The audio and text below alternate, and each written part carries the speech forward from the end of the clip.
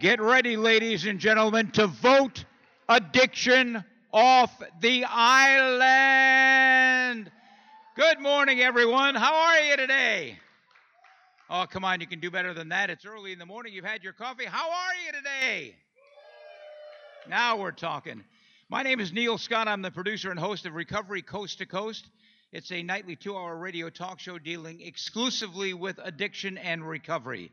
I'll be doing interviews for the next couple of days at our broadcast location down the hall, and I invite you to stop by and share your story or the story about your program. By the way, very important announcement, the bookstore and the internet cafe and the charging station, everybody needs a charging station these days, is going to be in Independence 1. So keep that in mind. You want to visit the bookstore and the charging stations and the internet cafe in Independence 1.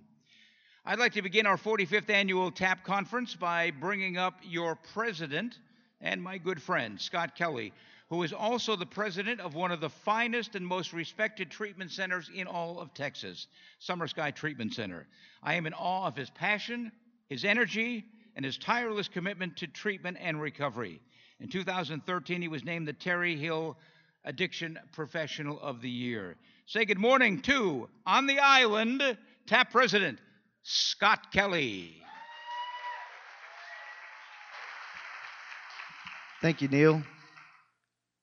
Welcome. Welcome, everyone. So, I need you guys to leave me on the island, so don't vote me off until Saturday. And then on Saturday, you can vote me off. The TAAP State Conference on Addiction Studies 45th Annual Conference. This is amazing that 45 years TAAP has been leading the way for addiction professionals and advocating for people at all levels of prevention, treatment, and recovery. As we go through this conference, I want you to pause and think about the opioid crisis, what's going on with alcohol use disorders, methamphetamine use disorders, and all the other disorders that you guys are treating on a daily basis and helping other people to find recovery. Because that's what our main initiative is, to help people. As we go through this conference, I want you to go by and visit the Heart Room. This is designed for addiction professionals to help you to relax, to deal with burnout, things of that nature. We really wanted to do self-care. That's really why we choose this hotel, is so that we can bring you to this hotel to regenerate that energy and that passion that's within each one of y'all. Because we're all about, if we don't recharge, we can't help the people that we serve. So make sure that you do that at this conference. Also, we've got a new app that you guys may or may not know about, but there's inside your bags is a flyer, and you can download that app, and you can actually do your CEUs, check into the actual conference workshops that you're going to, and then you can do the survey right there, and it'll automatically be sent back to the TAAP office, and then your CEUs will actually come to you. If you choose not to do that app, at least try to experiment with it, because we're going to be moving to the electronic version as the years go on. If you choose not to use it, there are up front some forms that you can utilize. And just go to the front desk and ask for them. It's the traditional way that you're so used to scoring your CEUs. As we go through this weekend, we also want you to experience the exhibitors. Go out and actually tell them thank you for making all this happen, and providing all this wonderful stuff that we're doing at this hotel. We've got a new addition to the exhibitor area. We've got it's over where the Heart Room is in Independence 8. There's more exhibitors down in that area. We have some in this other hall back over here. Stop by, see them. Ask them about their programs and spend a little time with them and getting to know those services. Those people support addiction professionals. If this is your first time at the conference, welcome to TAAP.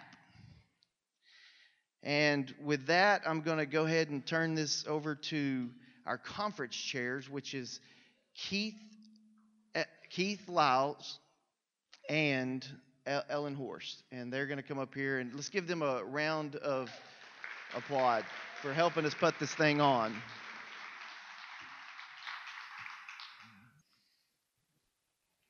Good morning. How is everybody? Packed house. So we've been working on this event for probably 18 months. In fact, we've already started on next year's about 3 months ago. That's what it takes to pull this off. And we try to raise the bar every year just a little bit more.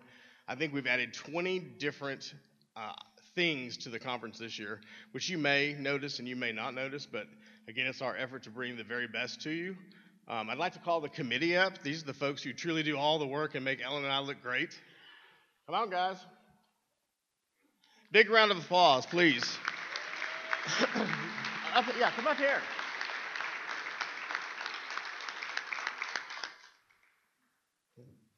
Also, certainly want to thank the Red Hat Management Company. Those are the folks out working registration. They're the behind-the-scenes folks. And the Hyatt Regency, who are the most amazing host hotel for us. We will be back again next year. So, go ahead. Good morning, everyone. So I've watched the conference grow over the years, and I've seen it grow from a meager 100 to over 700 this year. In fact, I think we're close to 800, which is awesome. And we do owe a huge debt of gratitude to the conference family. It's my honor to announce the recipient of this year's State Conference Committee Volunteer of the Year Award, which goes to a member who we believe went over the rainbow, last year's theme, to make this event a success. And this year we have 2 winners, and that is Nicole Parker and Joseph Gerardo.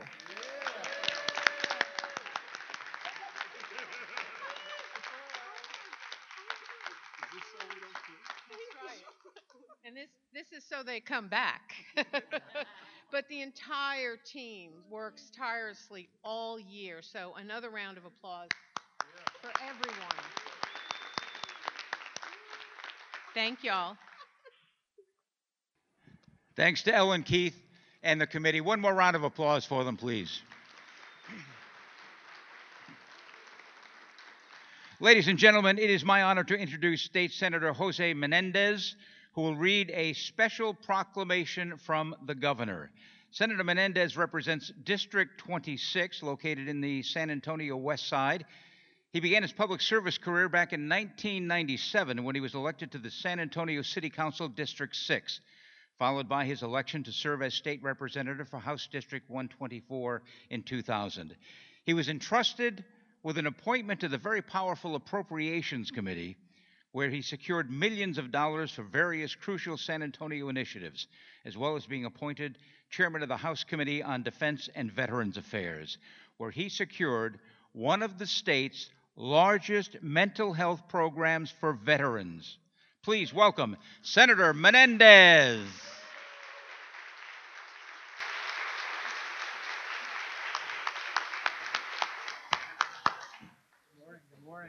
Good morning, everyone.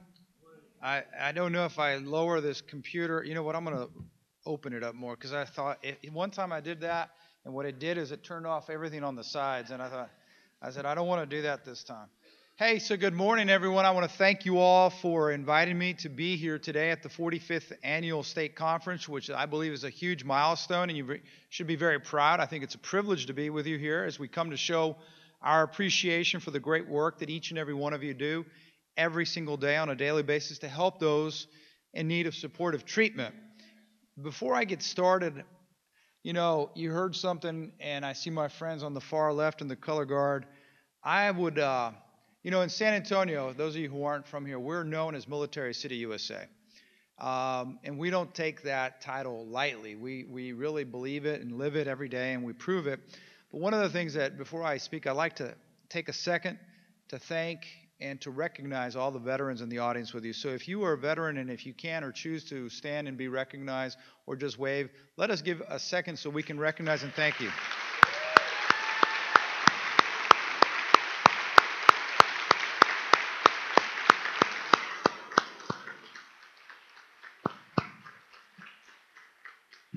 thank you and to your families for your continued service to our country. By your service and dedication, it's obvious that you were willing to risk everything for a cause greater than yourself. As courageous heroes, you were willing to give your life in exchange for our country, our rights, and our freedoms, and you sacrificed and learned how to rely on others to help you get through some of your hardest moments.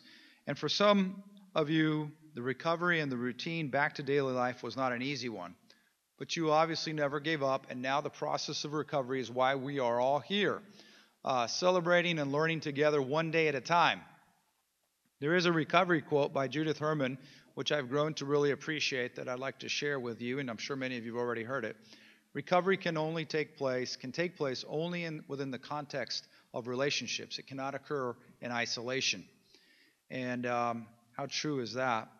The key here is obviously to understand that this is why fellowship is so important to recovery. And I truly believe that surrounding yourselves with the right support system is the most valuable step to take in overcoming any addiction. Something I had not shared publicly before, but one day I was listening to the Source on Texas Public Radio, and it was a call about alcoholism. And I decided to call in and share my story. And I knew I had alcoholism on both sides of my family, and I knew that if Dad didn't have a scotch on the rocks in his hand by about 5:30, his hand would start shaking. And I knew that when I started taking alcohol from him in high school and got to college and things got worse and the blackouts, and I knew I was on my way. And but it's one of those things that you just don't want to ever admit. And it is interesting to me because I've been fortunate, I've been blessed that I've been able to be sober since 1995, but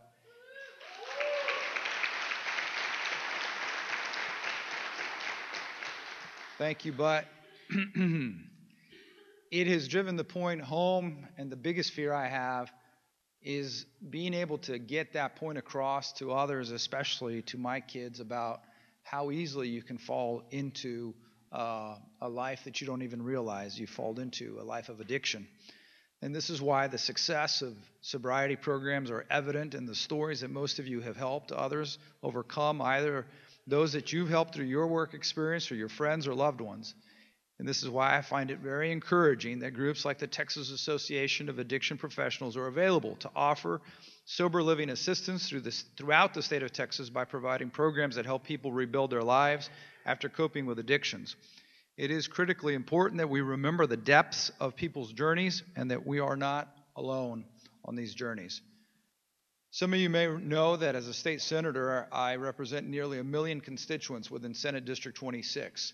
And I truly believe that we can do more to help provide funding and additional resources for the debilitating disease that is addiction. And it is a disease, and unfortunately people don't realize it. It's not a weakness, it's not a defect, it is a disease. It is imperative that we treat addiction and mental illness with the same level as physical ailments. It's the same as if it were hypertension or diabetes or anything else. But in the history of treatment of people with addiction problems, our system has done a very poor job at protecting people. When lives end or are not productive within our society because of illness or disease, we all suffer. With people suffering daily with no help, we must recognize that we're all paying a price for not making mental health and addiction a priority. Research has proven that depression and other mental illnesses, including substance abuse disorders, are a major cause of lost productivity and absenteeism. And the stigma continues to cause many people not to receive the care they need to recover. Just look at what happened a few minutes ago. If I had, and I did at one point, had high cholesterol and I did something to overcome that, I would have said it proudly without any issues. I would have said, I started working out, I changed my diet. Hey, you too can do it. But I had trouble talking to you about my issues with alcohol. Why? Because of the stigma. According to a 2018 report by the Substance Abuse and Mental Health Services Administration, 57.8 million adults had either substance abuse disorder or mental illness. Among these, 18.9 million adults needed but did not receive specialty substance abuse treatment. In my role, hold on a second. As we work to address the serious gaps in mental health system, it is imperative that we continue to provide the best possible services as more and more people gain access to treatment and support. We must work hard to break down the stigmas of addiction and mental health so we can open up freely and have conversations about it without any shame. It is important to acknowledge the struggle that it takes to overcome this battle one day at a time, to beat the odds that have radicalized society's way of thinking about addiction. Regardless of the point at which an individual begins receiving services, we should work towards promoting systems that create the best possible outcomes for each individual person. Public behavioral systems and policymakers should invest in evidence-based and health practices that are community-based and consumer family-driven. We need to help promote recovery-oriented outcomes. Individuals living with addictions have a right to make informed decisions about their treatments and their supports. This is why, as a senator, I believe that the people of Texas are the best guides to provide ideas and insights that help craft legislation that can be meaningful and impactful. And in my role as a legislator, I want to give a voice to the people of Texas. But I also need your help and others to keep me informed on what's happening and help me in the legislative process. And this is why elections are critically important. Addiction does not discriminate, and it's a bipartisan issue, and it impacts people from all backgrounds, religions, socioeconomic statuses, and political beliefs. And this is why I am grateful to present this letter written by the governor of Texas, Greg Abbott, in the support of the mission and the work of TAAP. The State of Texas Office of the Governor. Greetings. As Governor of Texas, it is my pleasure to welcome all in attendance to the 45th Annual State Conference on Addiction Studies, hosted by the Texas Association of Addiction Professionals in San Antonio. The fight against chemical dependency demands to be confronted and fought on all fronts. Collaboration and coordination are imperative among prevention, intervention, and treatment professionals in order to ensure the effective support of patients on their journeys to recovery. This annual event is an incredible opportunity for those with like minds and goals in this field to network and to learn from each other. I commend the Texas Association of Addiction Professionals for their continual work to support and unite addiction professionals and to promote their advancement throughout Texas. Not only is this organization vital for those working in this profession, but it is also a critical component of the network of support for the community they serve. Your work to promote awareness of chemical dependency issues in our state helps to ensure that addiction professionals are of the utmost quality. Addiction's destructive impacts affect the physical and the emotional health of the individual and the well-being of our society as a whole. Together, we can work towards eliminating addiction and recognizing those that help others towards recovery. First Lady Cecilia Abbott joins me in wishing you a successful conference. Sincerely signed, Greg Abbott, Governor of Texas.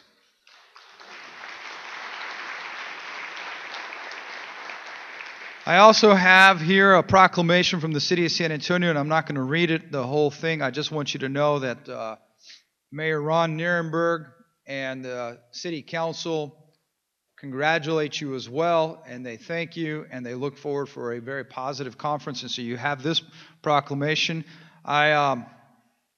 I want to thank you again for allowing me to be part of this important conference.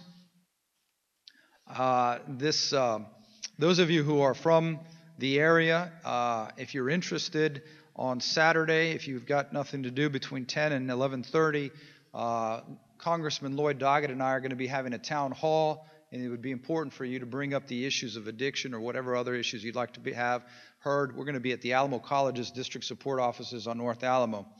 In closing, if any of you who aren't from here, get downtown to the Riverwalk. And if you're walking along the sides of the Riverwalk. And if those of you who can and do drink responsibly, but maybe you happen to slip and fall into the river, I just offer you one bit of advice. Don't panic. Just stand up. Water's about 3 feet deep. It's good that we can joke. It's good that we can share, laugh, and cry and work together. And I want to thank you because not a lot of people, I'm sure that each and every one of you could be making a lot more money doing something else. But the fact that you're doing this, you are helping people save their lives and helping families recover their loved ones who they've lost to addiction. Thank you, and God bless you.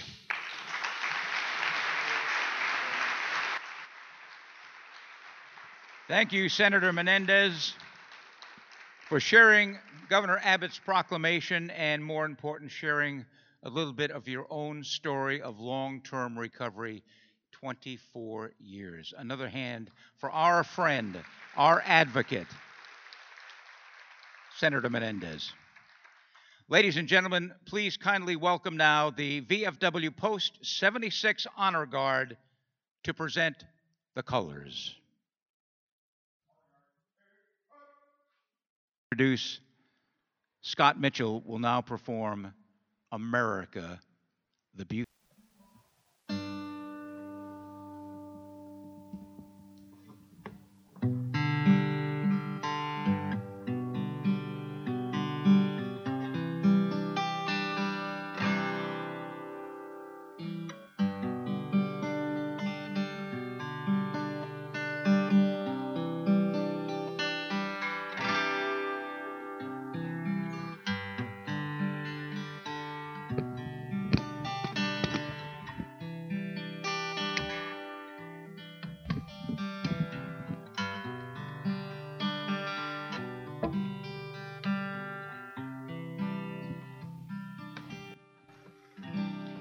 Oh, beautiful for spacious skies, for amber waves of grain, for purple mountains' majesties above thy fruited plain. America, America, God shed his grace on thee and crown thy good with brotherhood from sea to shining sea.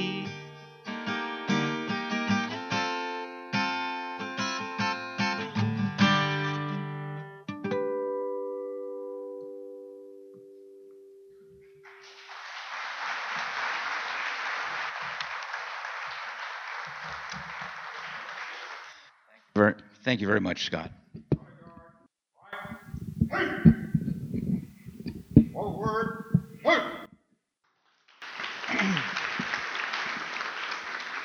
Let the conference begin. Ladies and gentlemen, we have two special keynote presenters with us this morning. Michael McDaniel began his law enforcement career back in 1983. He was a police officer with the city of Houston after graduating from Baylor. In 1987, he accepted a position as special agent with the Drug Enforcement Administration and was assigned to the Houston DEA office for 12 years, working domestic and international drug investigations, with a particular emphasis in undercover operations and Title III wire intercepts. 1997, he was promoted to the Special Operations Division in Virginia, staff coordinator in the Southwest Border Section. In 2000, Michael was transferred to a group supervisor position right here in San Antonio, where he supervised DEA's San Antonio High-Intensity Drug Trafficking Area Program.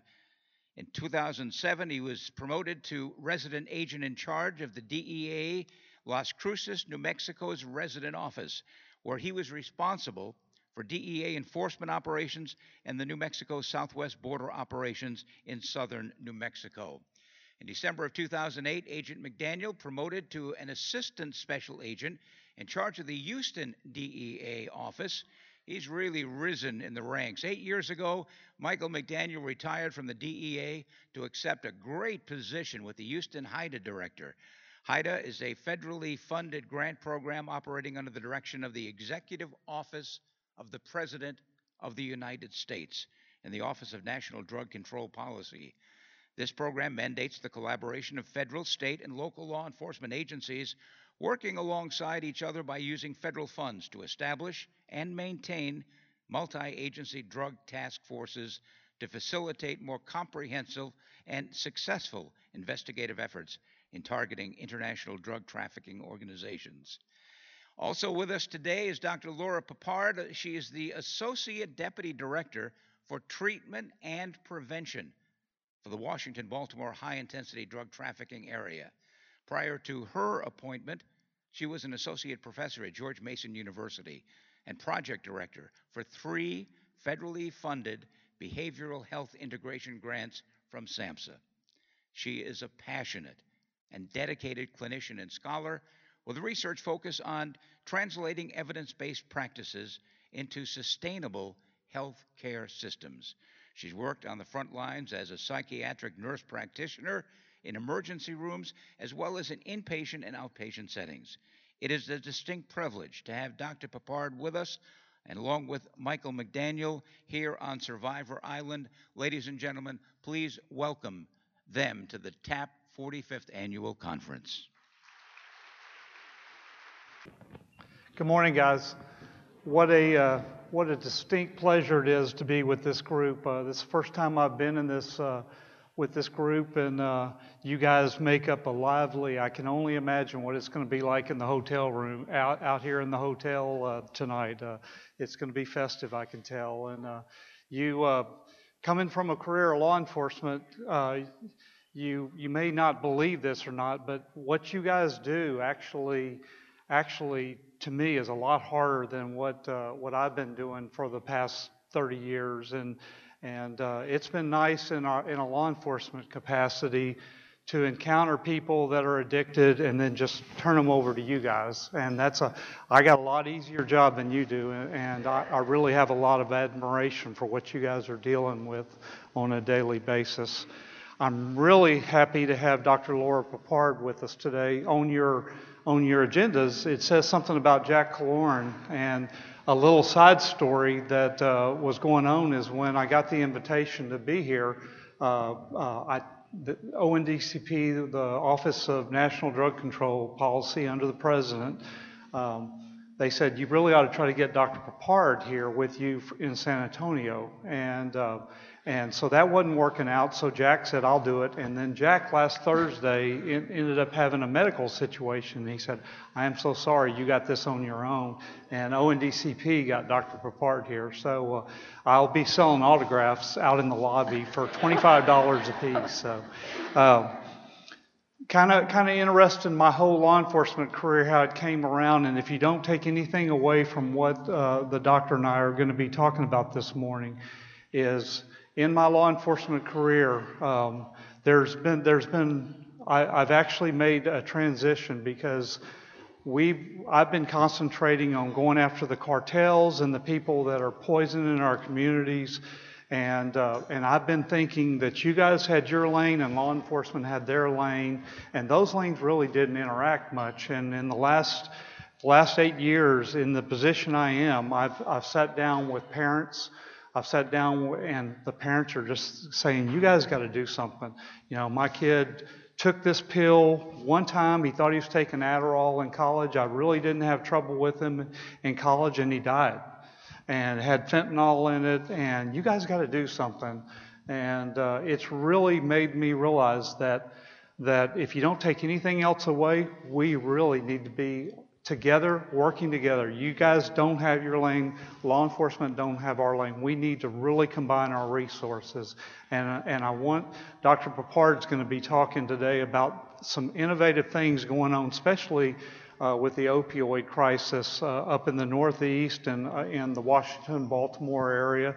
Innovative things that law enforcement and persons just like yourselves have done to actually make a difference in the community and try to curtail this. When it comes to the opioid crisis, in Houston and all over Texas, wherever you are in Texas, we can't really say that we've had the devastation going on like we've seen in the Northeast and in Ohio and some of the other parts of the country. But I'll tell you, there's some things when you leave here today, I hope you take away. There's some indicators that if we don't get on top of this, we're going to be there at ground zero with them. And that's some of the things we're going to be talking to you about today. Neil was good enough. Let's see if I can we have a, let's see what we can do here. The people that work with me would be laughing their butts off right now because they, knowing that I'm up here operating a computer. Is there somebody who knows how to get this? Oh, good. Awesome. Okay, great. So Neil was good. He kind of gave you an orientation of what HIDA is. HIDA, the bottom line to HIDA is it's funded under the Office of the President, and that's really important. And you'll understand why, because there's 33 HIDAs across the country, and we're in all 50 states now, because Alaska just actually came on board in the last couple of months. And I did not volunteer to work in Alaska. I can only imagine what kind of drug problem they have, and I think that'd be 3 months a year, but they're telling me different. So and they do have a big postal interdiction issue up there because a lot of the stuff coming in from the southeast is all going through postal facilities up there. But so you have 33 HIDAs across the country. Well, the unique thing, the reason it's good that it's under the Office of the President is because it's not under a federal agency. And being a career DEA guy, I could say, okay, well, it'd be great if HIDA was under DEA, but that's wrong because every one of the 33 HIDAs across the country are run by what's called an executive board. And in Houston, for instance, I have 20 bosses. I have 10 state and local agency heads, and I have 10 federal agency heads. I have 5 sheriffs out of that 20. 5 are Texas sheriffs, and 4 are presidential appointees from the federal side. But when they get in a room, nobody has any more say-so than the other one. Everyone has one equal vote, and that's how all the HIDAs are run, because the guys, the boots on the ground in those regions, they know how to attack their drug problem, and that's exactly what's happening. In Texas, you have 4 HIDAs. You have El Paso, you have Dallas, and you have Houston HIDA, which is the yellow counties there along the Gulf, and then in San Antonio in South Texas are the blue counties. Congress is the only one that can appoint a county as a designated high-intensity drug trafficking area. A lot of small rural counties have tried to get actually part of this federal grant funding. But it's actually difficult. A lot of them are more centric to southwest border and to major metropolitan areas. And in a nutshell, I'll give you an example. In '91, I was, of course, I had been formerly Houston Police Department, then I was with DEA. I was in a group with 12 DEA agents, and they said, Mike, you're going to be going to this new thing that Congress just formed called the High Intensity Drug Trafficking.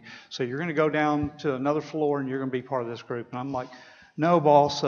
Actually, Tommy Austin and I knew my current boss, Jerry Rice, at the time. Said, I'm good. I'll just stay here. I like it where I am. And he says, no, you're going to go down to this HIDA task force.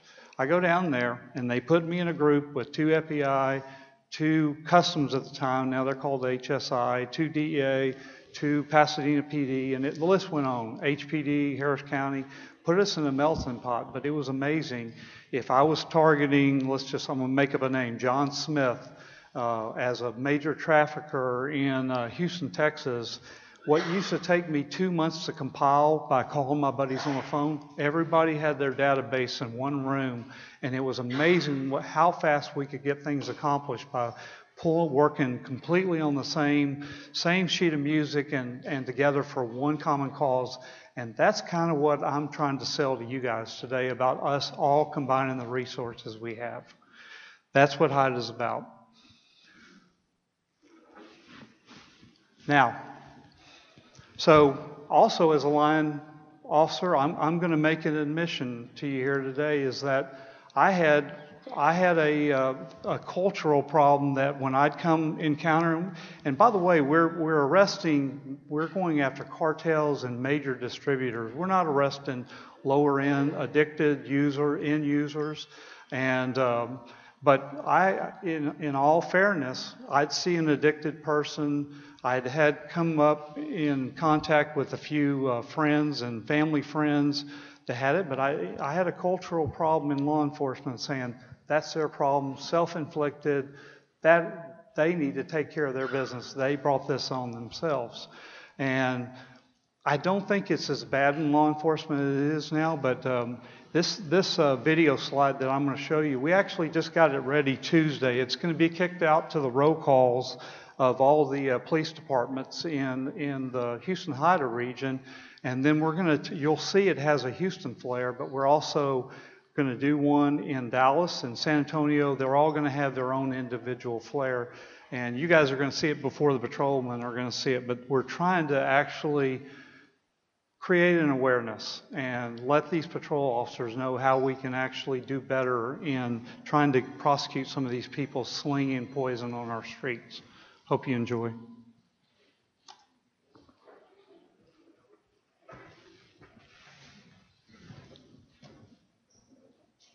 I hope you can hear better. How about it, guys? There's no sound.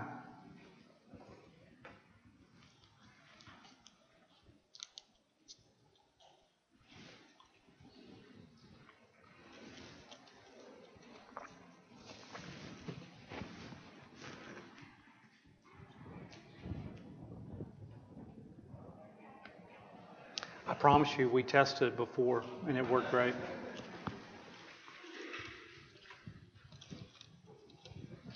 This kind of in memory of Blaine Padgett. You'll see he was a Rice University football player, and his dad really wanted. What I'm kind of finding about a lot of the parents that lose a child or a loved one is they really have, and you guys could probably tell me a whole lot better, but they really have a need to try to see if they can prevent other families from preventing the same thing. And that's what we're trying to do with the patrol officers. And you could actually probably think of some other ideas that I would welcome you guys contacting me if you have any other ideas how we do it.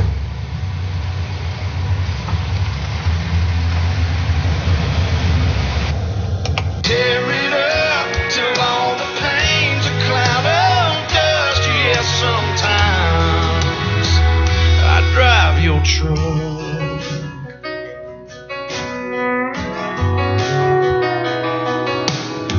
That radio playing, same old country station where you left it. We've been following the case of Blaine Padgett after he was found dead back in March. The former Rice football player from Katy has been arrested and charged for causing the death of another player. Officials say Padgett died due to toxic effects of carfentanil, which is an extremely powerful and deadly opioid.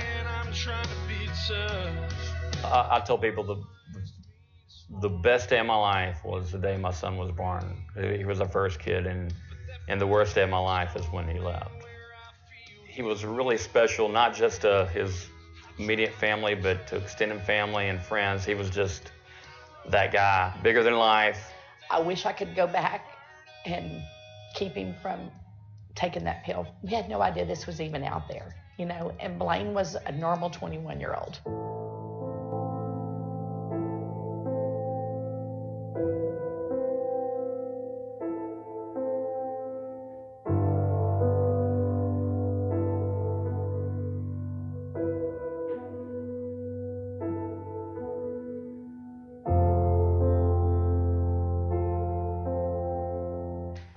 And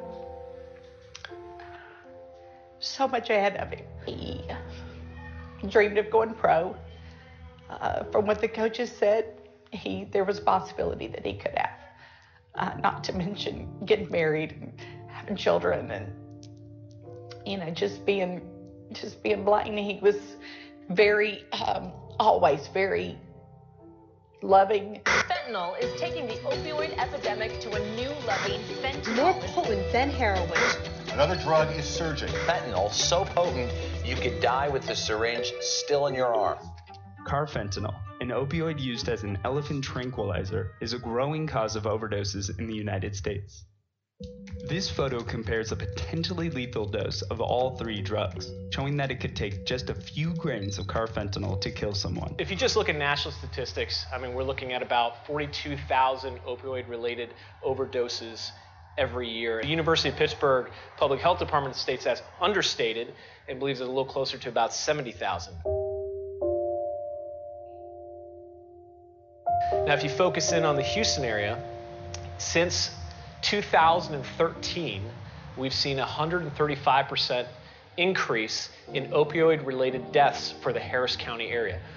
So if you break that down even further, you can take a look at heroin. We've seen about a 380% increase in opioid-related deaths related to heroin.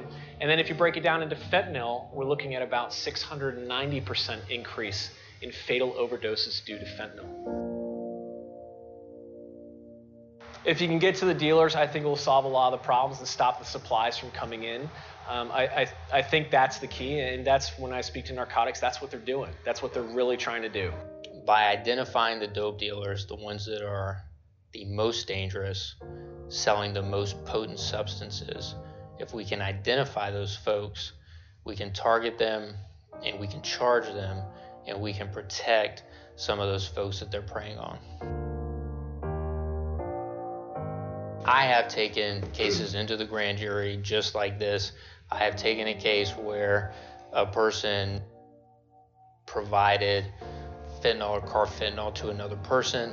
That case was accepted. We charged them and then indicted in the grand jury. And much of it was thanks to the police officer's great work of collecting evidence, including the cell phone, and documenting things nicely.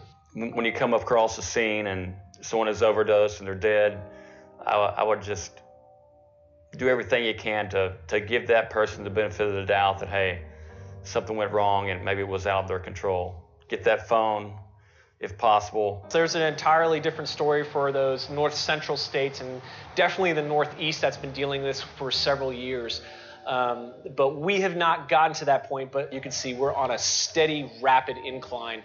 And unfortunately, I think to some extent it is going to come this direction. I just hope we can curtail it.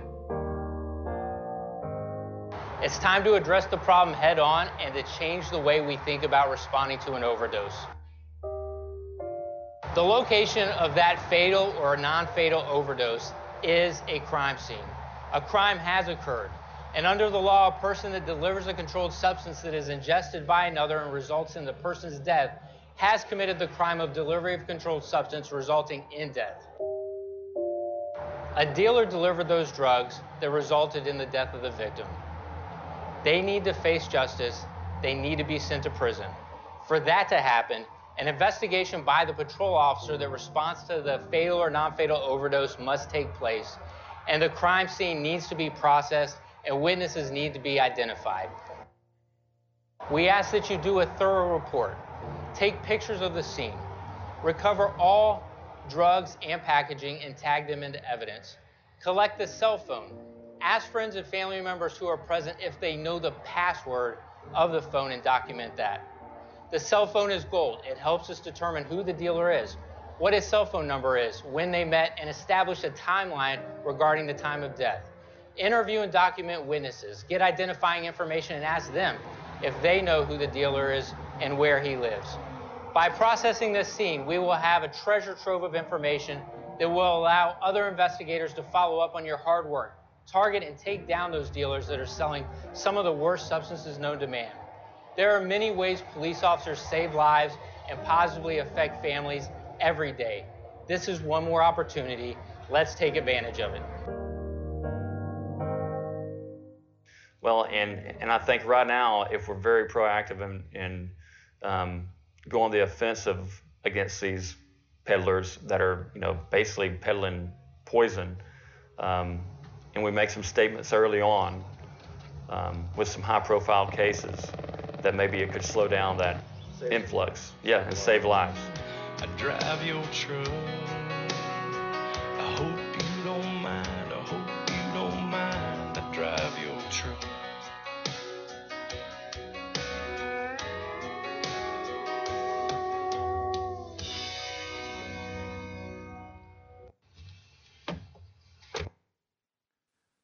I think many of you sitting in here probably can think of times where you encountered patients that you were working with that actually was never on the police, never came to the police attention, and you could take probably some lessons to help law enforcement in those situations, because there's a lot of situations aren't even coming to our attention. Obviously, in the Houston-Hyder region, we have the coastal counties that go all the way from Louisiana all the way down to Brownsville, and so things are our primary focus is our maritime threats, and then as everybody knows, it still works. The CBP has charge of all the ports of entry where people are coming across from Mexico, but the Border Patrol has responsibility for the inland checkpoints. So if you've gone down to Brownsville and drove up, you knew you had to come through the Border Patrol check station. And all the narcotics it sees there, all those cases where we're seizing big loads at those, we're trying to tie those back to the cartel. And as you can see in Texas, a lot of our focus of all 4 HIDAs are trying to focus on the drugs that are coming into our area, because if you think about it, what we've seen in my whole career, the traffickers, they'll stash her, they'll get it to the U.S. side just on the southwest border, but then they got to move it past the checkpoints, and then they're stashing it here, and then they're loading it up in 18-wheelers to go. Some stays in Dallas, Houston, San Antonio, El Paso. The rest of it goes to points across the country, and so that's our focus. But I can tell you that of late, our focus has been not only on law enforcement, but it's been in collaborating with everybody sitting in this crowd. What are the top drugs, according to our law enforcement? The top drugs that we have to deal with are methamphetamine. It's still our #1 threat. Now, if you ask somebody in New England, HIDA, of course they're going to say our #1 threat is heroin and fentanyl. But amazingly enough, cocaine and methamphetamine are really going off the scale. And I will give you a clue. There was about 4 years ago, there was a change in the Colombian government down there. We used to have a very good interdiction of the coca leaves and the coca crops down there, but that hasn't been happening of late, and there is a surge of cocaine coming to this country. It's already here, and you're going to have to be dealing with that in this audience a lot. And of course the synthetic cannabinoids and the synthetic drugs, prescription drugs, marijuana, and of course the people in this crowd know that our teens are having to deal with marijuana. Their major threats are the marijuana, the synthetic cannabinoids, and the controlled prescription drugs. I went with a HPD investigator into one of the CBD shops the other day, and one clue when you go in there is you see CBD oil, $30, $30, $30, then you come to one that's $130, and that's their best seller. Well, there's a clue for the investigators there, because what we took that to a lab, and of course what was in that was not just CBD oil, but it was synthetic cannabinoids. And of course, many of you may have encountered people, the absolute insane way that different people react to the synthetic cannabinoids. What's killing people in Harris County? There's a list, and I'd be glad to share this electronically with anybody in the crowd, but in 2017, it basically lists everything that from the top down to the bottom, but cocaine at the top, prescription opioids second, and it goes all the way down to the list, and I'd be willing to share that with you. But you can see most of that is an increase, and that goes back to what the HFD supervisor was talking about in the video. You know, that there's some real indicators, and I'm really worried about the fentanyl that is coming on the radar. I wondered if I should even be talking about this, because I think you guys know this better than even law enforcement, but with the methamphetamine being our #1 threat in pretty much throughout Texas with all the HIDAs, you know, the lower prices and the higher percentages have led to an increased demand through the state.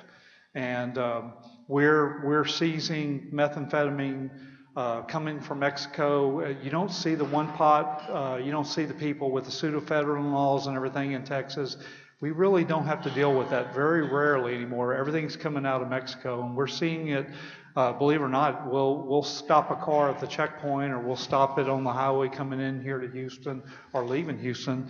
Methamphetamine is in a liquid form, and a lot of times it'll be in the radiator overflow. It'll be full of liquid, and you can't tell. And just I think about a month ago, through the Sarita checkpoint, they encountered an 18-wheeler with a bunch of canned pears. And so they opened one of the cans. They inspected the contents. It was full of canned pears. They opened one of the contents, poured it out. Sure enough, there's the pears. And about an hour after the truck had already left the checkpoint, they looked, and all the liquid where the pears had been sitting turned into a white crystal powder. They tested, and sure enough, it was methamphetamine. So immediately they said, hey, see if you got put up all points bulletin, see if you can find this 18-wheeler. And crazy enough, it was going to Houston, but it came up from the valley all the way to San Antonio, and they caught it in Seguin as it was going towards Houston. So obviously he wasn't taking the most expeditious route. As you know, the addiction potential is just insane with methamphetamine. They say the National Institute of Drug Abuse said that 40% are addicted at their first use, and then the people that aren't addicted that use it a second time, 60% of those are addicted. And you know of all the impact to our society about the crime. And of course, these people, first thing that happens, they lose their family, their jobs, everything important, and then they still have to support the habit. So what a plague this is on our society. You've seen the facts. In 2017, we lost over 70,000. I am encouraged on a national level, and Laura's going to be talking about this, where we're seeing some decline on there. Fentanyl is our real big thing that we're going to be discussing. But when 70,000 people lose their lives, sometimes it's hard. We hear these numbers, and I like to use this number.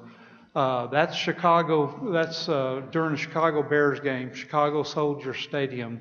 That has a maximum capacity of 62,000. So when we hear the numbers all the time, you go, 70,000 lost their life.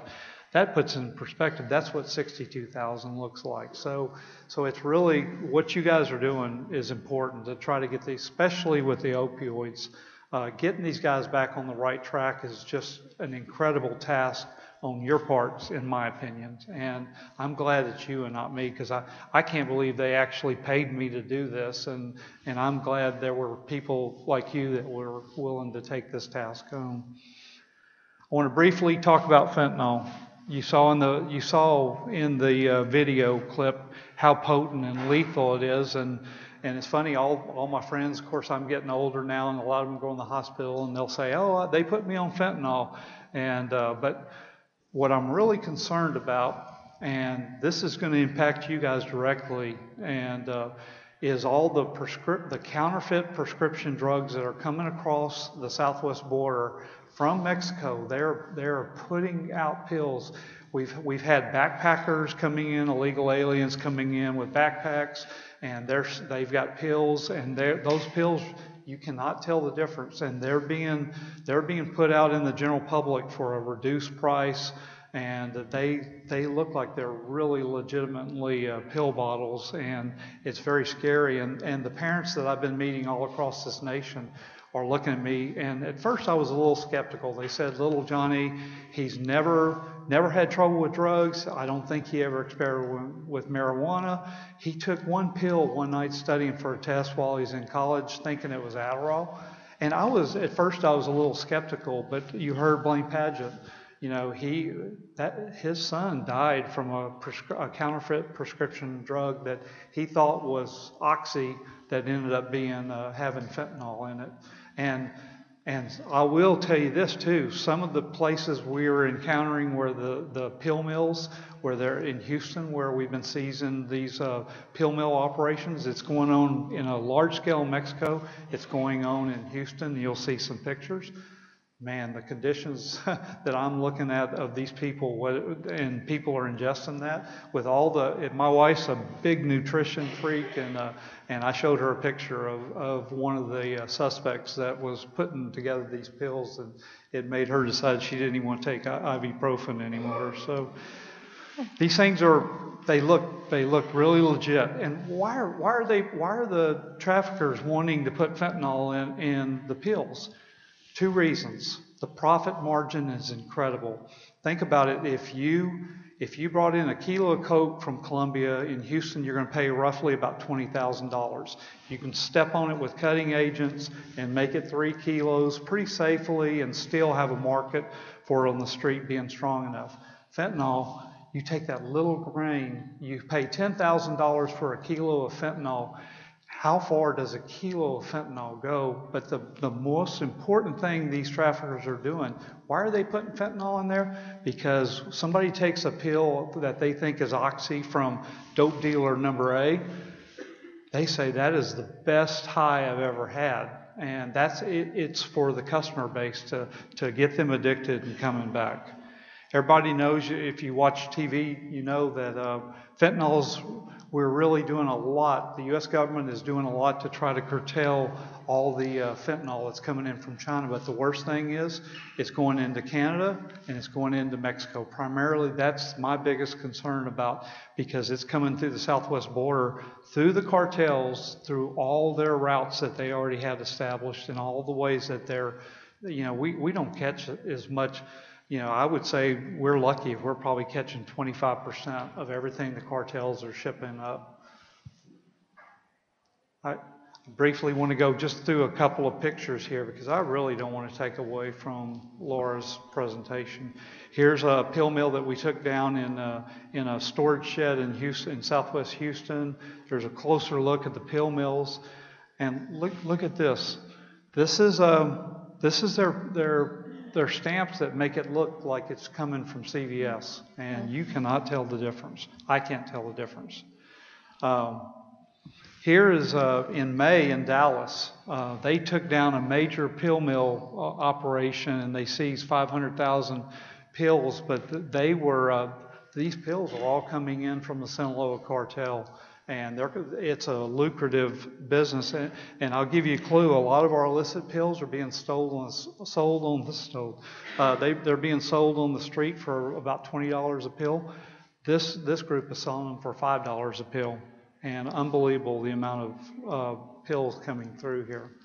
There's another look at the Dallas operation, but it's something that you guys are going to have to deal with, and unfortunately, and law enforcement is willing to work with you guys as far as trying to do this together and try to do it in a way that we can make a bigger effect.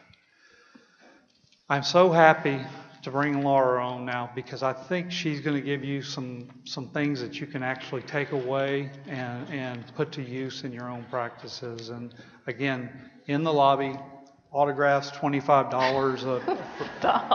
I do want to bring up, I brought about 25 of these. This is the Houston Height of Threat Assessment, and it's got some real good indicators, and 25 obviously isn't going to do very good for this crowd. I'm going to leave them on this table up here, but I can get them electronically to anybody that sends me an email and asks. So, Lora, thank you so much.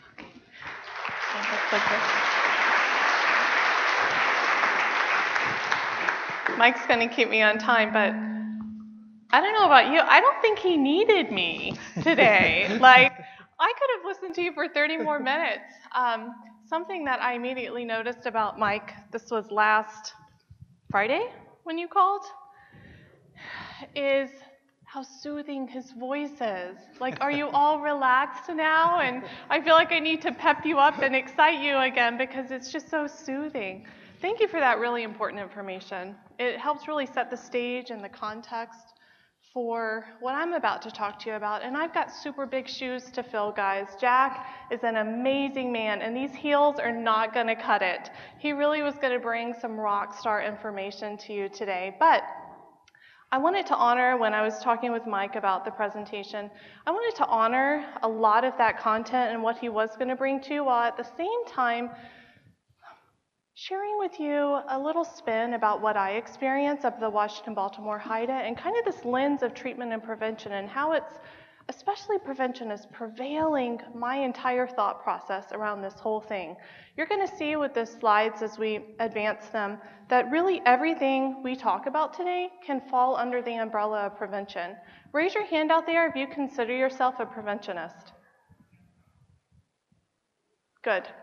I guarantee that every single one of you are a preventionist. Raise your hand if you treat to prevent further harm. There we go. And so I wanted to start out today by sharing, I very rarely, and your slides are not going to have that picture of my kiddos up there on them because I'm very aware of social media and not sharing pictures of my family with many people. But you guys, I wanted you to stick with me here and let's ground ourselves in this idea, this journey, this mindset of prevention and how it's been changing. And I really thought that just showing you a personal picture of my life, my world, what I live for, and talking you through my mindset around primary prevention right now, and then sharing with you an experience I had with an Uber driver, as well as everything that I do in this world of treatment and how this nationally, this mindset around prevention has shifted, and we're living in this worst case scenario, worst case prevention scenario right now. So how many of you have kids? Okay. This is something Jack could not bring to the presentation. I'm a mama, and he's not a mama, but he may be a father. But just being a parent, I watch, my oldest is now 9. She's in 4th grade, about to turn 10. She's already in that tween stage, if you can believe it. A lot of emotional roller coasters going on. But in all of the kids, I notice their vulnerabilities because I work in this field. And I notice their vulnerabilities to what they could be exposed to. And with Audrey, our oldest, she's firstborn. She's responsible. You know, there is nothing about her that is not absolutely wonderful, but she's insecure at times. And she's easily influenced. And so I see that in her. And then in Aaron, my second oldest, he's the class clown. He's brilliant, but he's sneaky. And he has started to lie over the last few months, you know. Did you take those chocolate chips in your room? No, Mama. Gwyneth did, you know. And so these personality characteristics I'm starting to notice in them, and it's creating somewhat of an awareness for me. And I talk to them about my job, because I am a talker and a thinker through these things, to the point where my husband says, Laura, for the love of all that is good, just let them enjoy their ice cream. You know, stop talking to them about drugs and what you do at work. But my youngest, Gwyneth, she's our Spitfire. And she rules the roost at preschool. She ruled the entire after-school program. And I love that about her, but I also see her strong will, and she's going to do what she wants. And so when we think about primary prevention, and how many of you are familiar with the differences between primary, secondary, and tertiary prevention? Raise your hand. Okay, not that many, so I'm going to do a brief overview in terms of how we think about it at Washington-Baltimore HIDA and as a nation for many organizations. Primary prevention is preventing use at all. Preventing them from touching that substance, from even being exposed to this substance, just preventing that use at all. And that's where I'm at with our kiddos. I ask them, what are you learning about in school about drugs? And I'm consistently aware of what Audrey brings home in terms of pamphlets. That's now. When we think about secondary prevention, so primary is really about increasing the awareness. There are school programs like Too Good for Drugs. You remember DARE. All these types of primary prevention programs are really about increasing awareness and preventing that use. When we move into the secondary realm, then we're thinking more about identifying those who may be using and who are in that risky, problematic stage. Maybe they have started into more of the severe stage and they need a referral to treatment, but it's identification and appropriate intervention within secondary prevention domains, right? So these are programs like SBIRT. How many of you have heard of SBIRT? Yeah, and even law enforcement does its own type of identification. It's not a formal screen like the DAST or the audit, but it's its own, they have a feel and they identify through their own gateway. And then when we think about tertiary prevention, these people already have established substance use problems. The majority of you right now are working within tertiary prevention realms, right? Which is why you can call yourself a preventionist. And the goal of that prevention strategy really is to prevent further harm, prevent further negative consequences from occurring, right? And more importantly, preventing worst case scenario, death, right? And unfortunately, that's where we are as a nation right now. You just heard one little salt grain, right, of fentanyl can just wipe someone out. Blake's death, one pill, and it's over. And so I want all of you as professionals to think about psychologically, how many of you work with trauma? You can't not work with trauma, right, when you work with addiction most of the time. But how we are living in this constant state of anxiety around what could happen in just a matter of seconds. My Uber driver, a few weeks ago, when I was on the way to a training from the hotel, it was a 4-mile drive, and listen to what happened within that 4 miles. Get in the car with my cup of coffee, excited to go to this training, just relaxing. And with Uber, you can either have a super chatty one or kind of a silent, staunch one. I kind of prefer the silent just because I'm usually on FaceTime with my kids or catching up. In this case, I got one kind of in the middle, and he's just a super sweet guy. And started with the formalities. Hello, how are you? Where are you headed today? Well, headed to a prevention training conference. Oh, what do you do? And I don't know about you, Mike, but how many of you can say what HIDA is right now? Okay, good for you. It took me the longest time. I don't tell people what I do, Mike, especially Uber drivers. No one gets it. It's just so hard to explain what you do with HIDA, because you have to explain all of HIDA first, right? And then you explain what you do with it. Anyway, I now say I work with the prevention and treatment of drug use. That's what I say. And he said, oh. And the mood in the car shifted. And within that 4 miles, I got his story around his 22-year-old that has not come home yet. He was waiting. And what's so interesting when you think about trauma is just his affect when he's telling me this story. How they're waiting on his kid to come home. How it's episodic. When he does come in, it's usually to try to get money to go buy the loot, and his wife has disowned the child, but struggles with that. The sister has already had her many things sold from her apartment by her brother, and at the end of it, I said, I'm so sorry.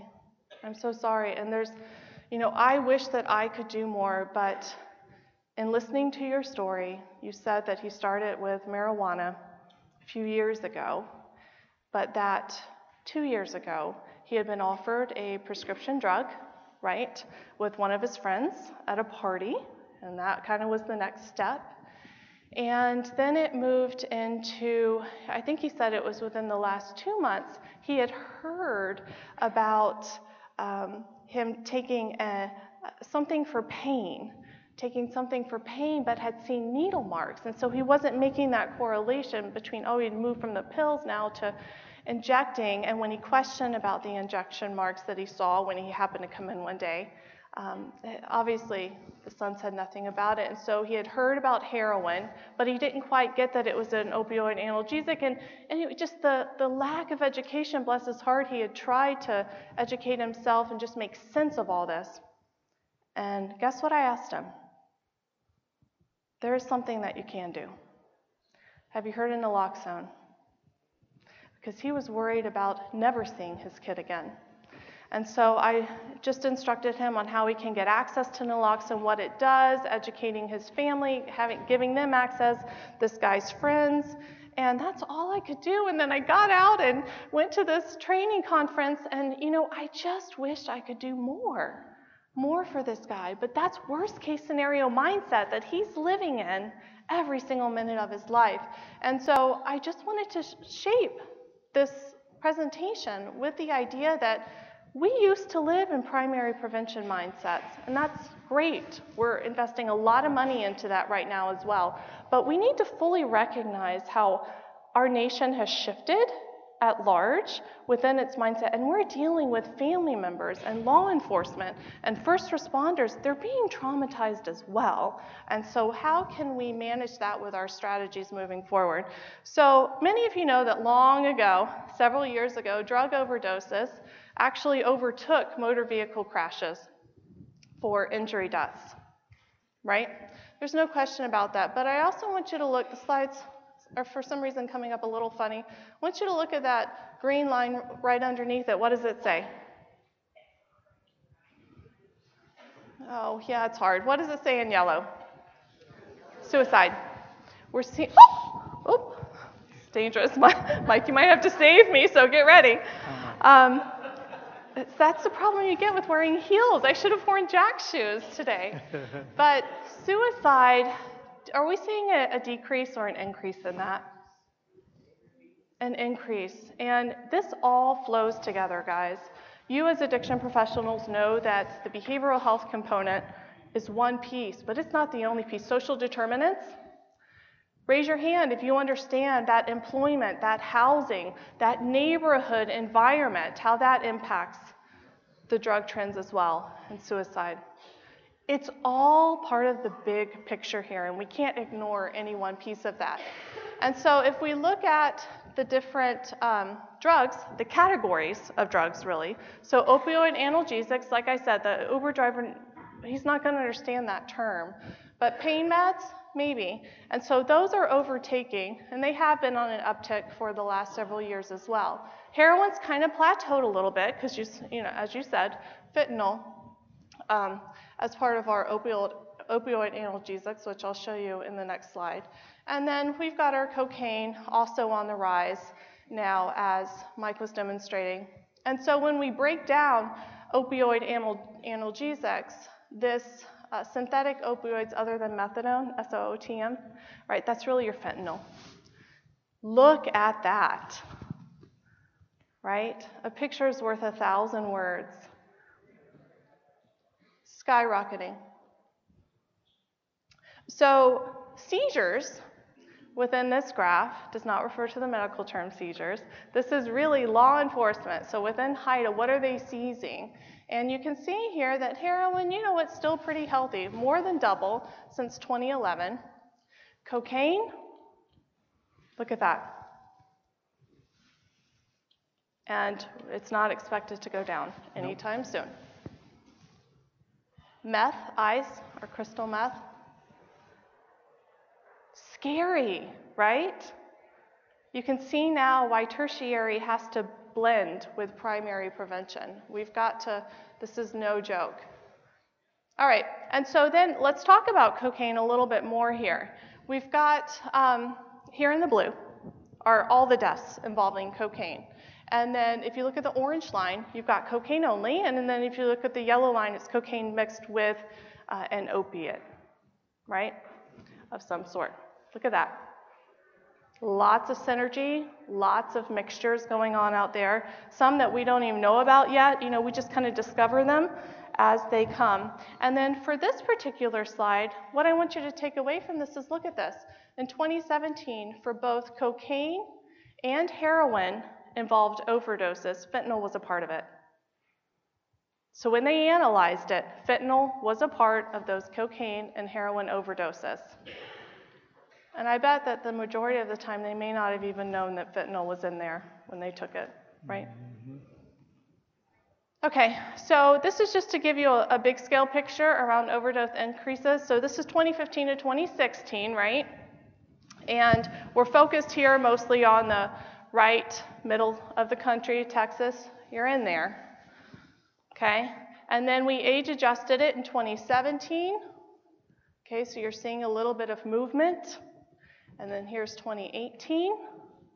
And we see nationally a % change. So think about everything that's happened. Our guidelines, right, that have come out around prescription prescribing the opioid. I mean, that's been wildly effective. Think about the prescription monitoring programs that are now being promoted nationally. Most states have them. All states, I believe, have some derivative of them. Okay, but still, we're struggling. And so we're getting ready for what I'm going to talk to you about is the second tsunami with stimulants. And I just want to take a moment here and put a plug in for when the whole opioid epidemic first started. There were a lot of us, probably including you guys, many of you guys, saying, stop putting out money just for opiates, right? Like, this is an addiction problem, right? Let's build infrastructures for addiction, right? And you see that changing in a lot of the requests for proposals coming out now, that they're asking for not just opioid specific. It was important to get more MAT and other types of treatment out there, and so there was definitely a benefit from that. But over time, if we want to build systems of recovery, right, it's for addiction. It wasn't specific to the substance, which was opioids at the time, and now we're seeing cocaine stimulants. So in Texas, here you guys go, just to stress my point, and Mike shared a little bit with you. Yes, you saw a 27% overdose increase with your opioids, but look at your increase with your psychostimulant overdose deaths. And take a pause and a moment to really appreciate that, because I can tell you, I just did a webinar on cocaine stimulants, but cocaine specifically, around the 12 different types of cravings. How many of you are cocaine experts? You feel like you really understand what happens to the body when it uses cocaine. These different types of cravings are amazing. You instantly understand why one use, right, could really just transform the brain. All right, so our second tsunami, yes, we've got a lot of strategies at play, and we are managing the opioids, but the stimulants are coming right behind it, and we need to brace ourselves for that. What are we doing about it? Well, at the urgency of the President's Commission on Combating Drug Addiction and the Opioid Crisis, we actually have approach this from an information sharing, collaboration perspective, right? There was this acknowledgement that everyone's got these critical pieces of information, right? Houston HIDA has some information. At the state level, there's information. Even within your jurisdictions, there's information, but it's not being shared. And so we can't analyze it for meaningful conclusions, right? But if we could, think about the impact that could have, because then we could set ourselves up for success and prepare lay a future foundation for what's coming. So what happened is in 2018, there was an enactment of an amendment to Section 707 of the ONDCP Reauthorization Act. Okay? And in this amendment, they stressed, let's implement some of these overdose response strategies, and let's start coordinating, and let's break down these barriers between jurisdictions. And so we're going to help you do that by removing some of these barriers. And what's come of that is the overdose response strategy. And it's had many names. It started out heroin response strategy, then went to opioid response strategy, and then went to overdose response strategy. And that's because of the cocaine and other things involved in it. And really what this is, it's a partnership. It's a public health, public safety partnership. And how many of you actively collaborate with law enforcement officials or organizations within where you work? Good. Good. It's becoming more commonplace now, but this is at state and federal and local levels. 11 HIDAs are currently involved. By 2020, all 33 HIDAs representing 50 states and Puerto Rico are going to be involved. And the goal of that is really to, like I said, reduce the fatal overdoses through information sharing and collaboration. It's an intelligence initiative. It's an intelligence initiative. Here are our strategic directions. All of you fall into here. And so when we think about, well, how is it coming to life, right? How is it manifesting? At the local level, we've got things like Kukli grants, combating opioid overdoses through community-led initiatives. I'm going to talk to you a little bit about that. CDC's put some money into that. We've got state teams. Part of the overdose response strategy was, let's pair a public health analyst with a drug intelligence officer. Let's have the drug intelligence officer kind of generate and share the information, that data that they're collecting, with public health analysts who will then consolidate it, analyze it, and submit reports then so that we can see the trends and we can start responding. And then we have some cornerstone projects, which are kind of this neat little thing that popped up out of the ORS, where they really focus that year, the DIO and the public health analysts, they published that year on something extremely timely, right, a timely topic. You'll see in 2016, they published a fentanyl report. 2017, they focused on the Good Samaritan laws, which was great idea, great idea. And 2018, last year, was linkage to care.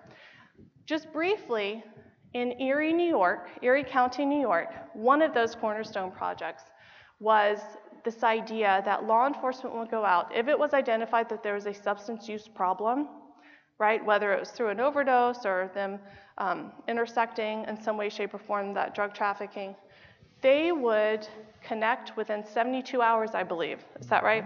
Within 72 hours, they would connect them with a behavioral health substance use professional who would reach out to them personally and try to get them engaged in care. And don't quote me on this, but I'm pretty sure the outcome was around 70% were actually then linked to care. Does that sound right? Mm-hmm. Yep. For 2019, guess what it is? MAT and jails. That's going to be their timely topic that they're focusing on this year. Okay, and so I've already talked to you a little bit about what DIOs do. They really are the ones, there's one in every state, right? They really are the ones that generate that information and share it. And then something cool that comes out of the DIOs, I just learned this, is these felony arrest notifications. And what you just need to see from this is that the DIOs are now taking felony arrest information and sharing it with the state of residence of those who are arrested. And if you look at 2016, look at the percent, what is that, 18% or so were from out of state nationally? But in 2017, you're over 50% from out of state. And that's one way, it's just one example of this information sharing. And our public health analysts are awesome. They're awesome. But they really are those ones that are analyzing and submitting those reports for public consumption so we can do something with it. CDC is our partner with HIDA for the overdose response strategy. How many of you have had an opportunity to work with CDC in some way, shape, or form? They're awesome. You should see the amount of resources and the way they think about these technical packages that they offer. I encourage you to go onto their website and just type in technical package for domestic violence, technical package for abuse, drug abuse. What you'll find in those are a list of outcomes, evaluation measures that they look at, and it really helps you understand the way they're thinking about moving forward and advancing their approach to opioid and other drug use. So just to give you some idea of funding, the CDC put in around $4 million, right, to fund things like Kukli. Kukli, it's in multiple states. I think it may be even in more now. This was Jack's slide, but I think it's in more now for 2019. And you can see that the money just keeps going up and up in terms of what they're investing.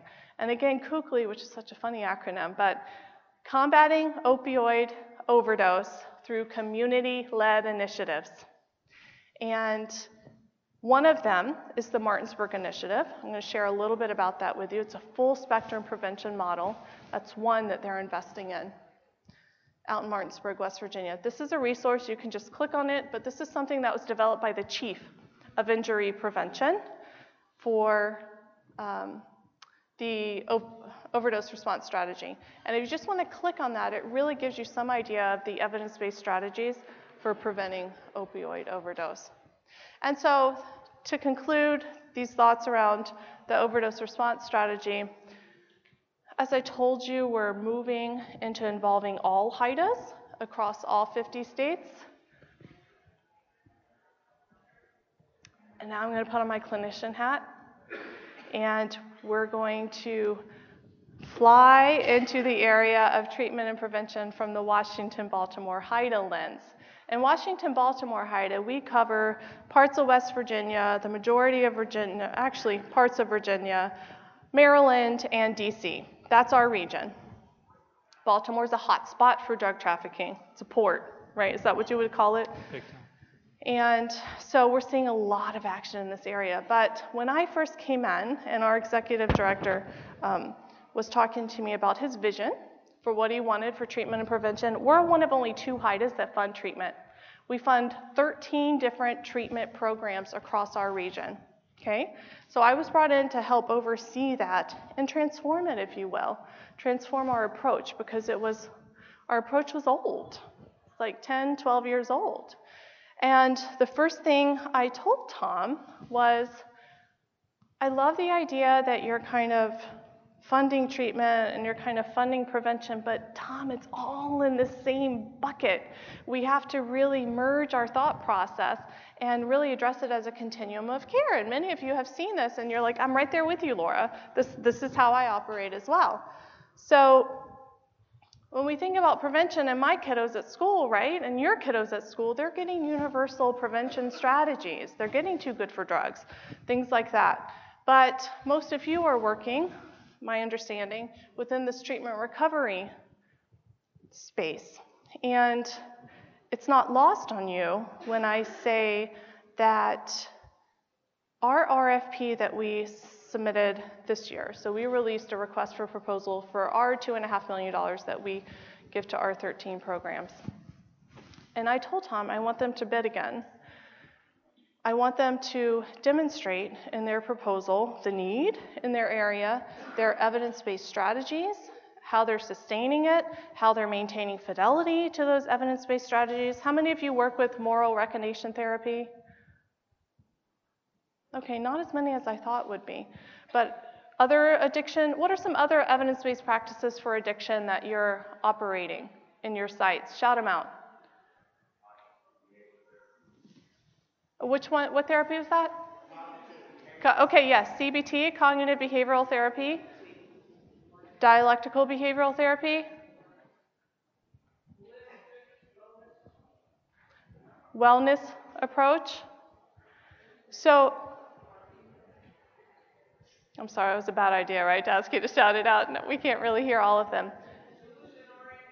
Solution-oriented therapy. Problem-solving therapy is a big one. All of these things you've just mentioned, they have evidence behind them. You'd be amazed how many people cannot tell you the evidence behind what they're doing. And so I asked Tom, can we just issue an RFP? Let's issue an RFP. Let's get their thoughts organized, have them apply for it again. And I tell you what, 3 didn't apply. 3 didn't apply. When asked to submit an application, they didn't apply. You know, it's a lot to write a proposal, but yeah, they did it. But guess what? Several others did. And at the end of the day, we did end up funding, what I called it was Advancing Systems of Recovery for Addiction, the ASRA grants. And at the end of the day, we now have funded sites that we know are working within this space of we're not just treating, we are treating to then promote recovery. And they have full-blown recovery programs, and they can speak to how their treatment falls in line with other microsystems of treatment going on within that area, and how their patients are then connected and follow this line and journey of recovery long term, right, for at least 1 year. How many of you know the magic number we're looking at now in terms of being years of recovery that we need? What are we targeting at a minimum for at least offering some support, some infrastructure? 5. So when we look at outcomes, historically we've been measuring 1 year, 2 year post-discharge from jail, post-discharge from treatment completion program. And that's good, right? Our recidivism rates are good, looking at 1 year, 2 years, but 5 is what we're targeting. If we can keep them clean for 5 years, we're seeing dramatic reductions. Okay, and so coming full circle, back to full spectrum prevention. You're probably like, Laura, I mean, really, it takes a lot just to operationalize just one of these programs. I get it. I just operationalized ESPERT in the state of Virginia, right? And that was my life for years. But the point I want you to take from this, and these are just examples I came up with off the top of my head of ones that either we fund or we're involved with. In the primary realm, when we're thinking about what? Increasing awareness with primary prevention, these are some of the programs we fund.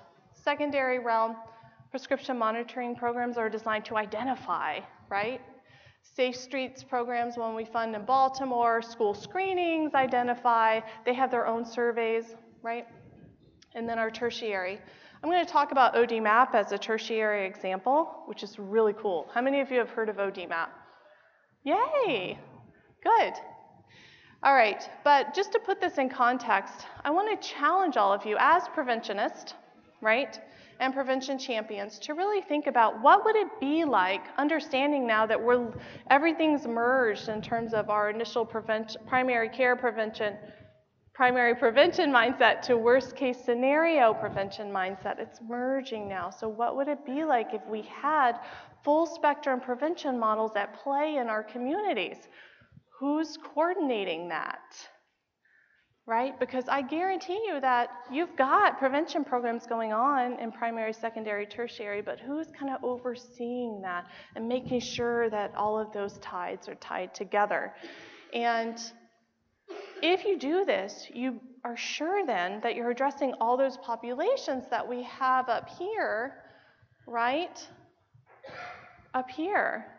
Look at our individual. Individual is just one. The users, right? The kiddos before they use, they're just one population, right? It's the family members, it's the law enforcement, it's the community at large, right? It's those special populations, right? The sexually transmitted disease populations, a huge risk, right, for substance use.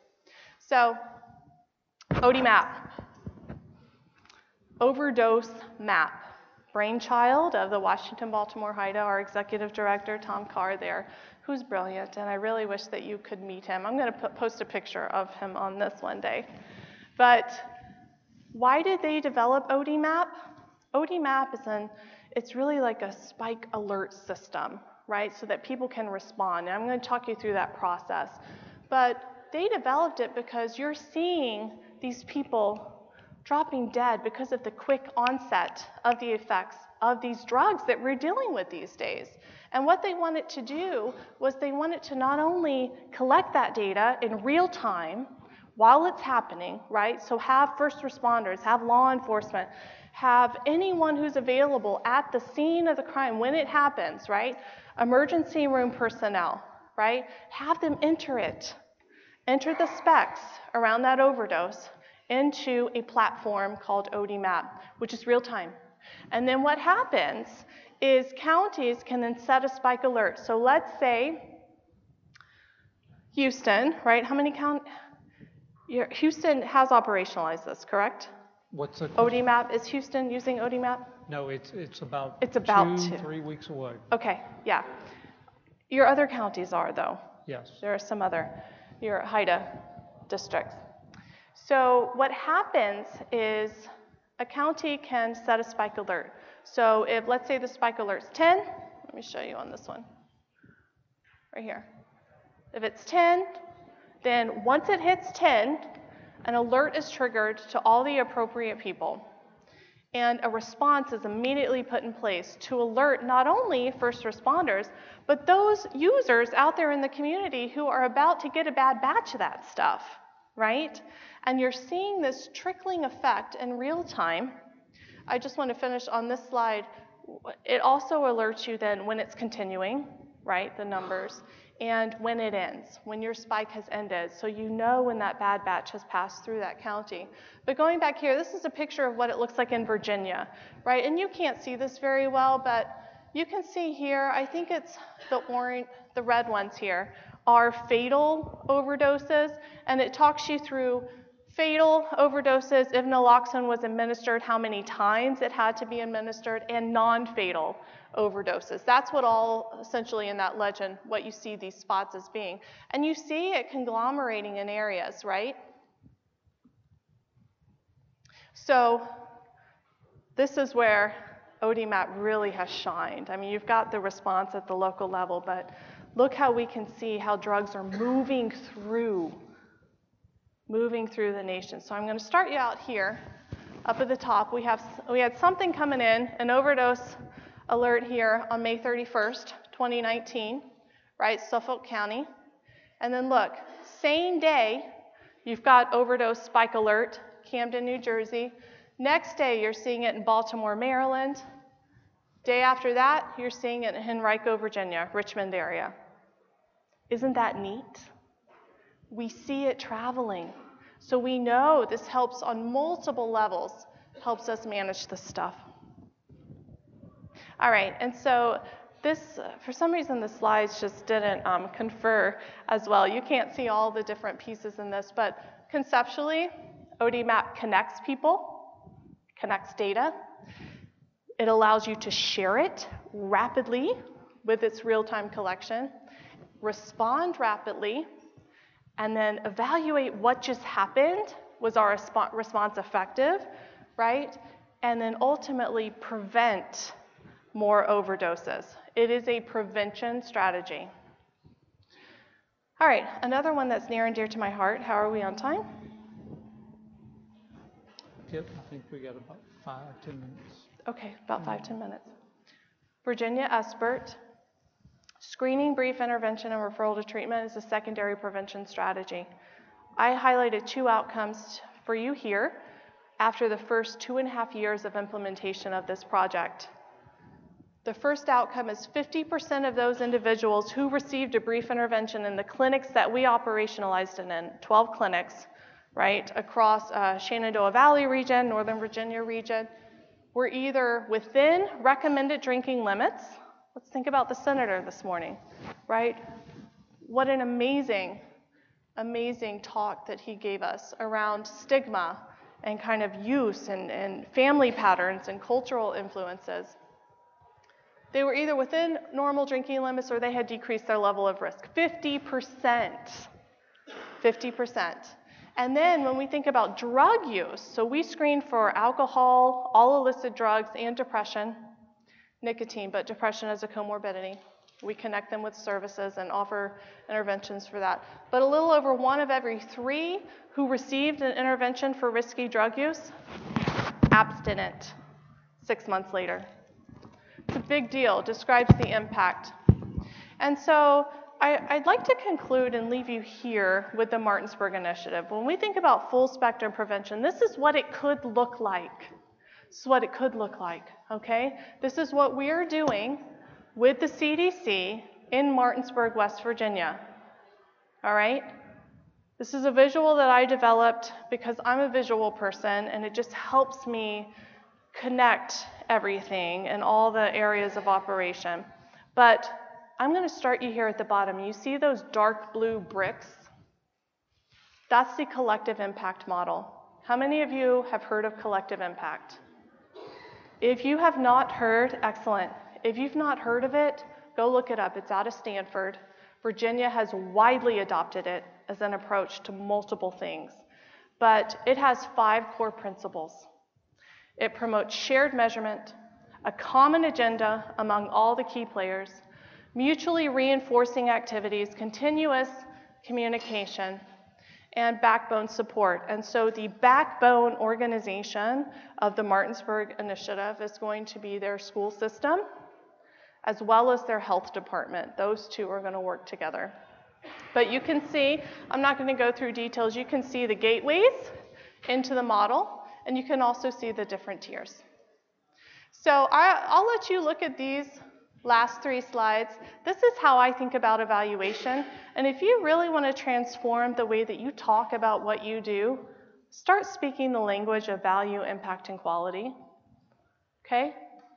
Start being able to show people and explain to people where the value is in what you do, not just the cost value. We are not paid nearly enough, right, for what we do. I still see patients 1 day a week, and solely just because I want to stay grounded and I love that individual impact. But there's the cost piece where you're influencing and preventing so many other things that require money to treat, to hospitalize, all that jazz. But there's also strategic value. Is what you're doing informing something else, right? There's value to your community. And then when we think about impact, you think about all your outcomes on all the different population levels on your community. And for quality, be able to speak to not only the evidence behind what you're doing, but how you're maintaining fidelity to that. How do you know that 6 months from now, you're still implementing that evidence-based practice the way that you were trained to implement it? Right? I call it the VIC analysis. So just be able to speak to what you do and value, impact, and quality. And here's just a starter template that we use for this is for a primary prevention site. Just some buzz questions to get them thinking through how they would think through value, impact, and quality. Thank you for listening to me today. We really appreciate being here.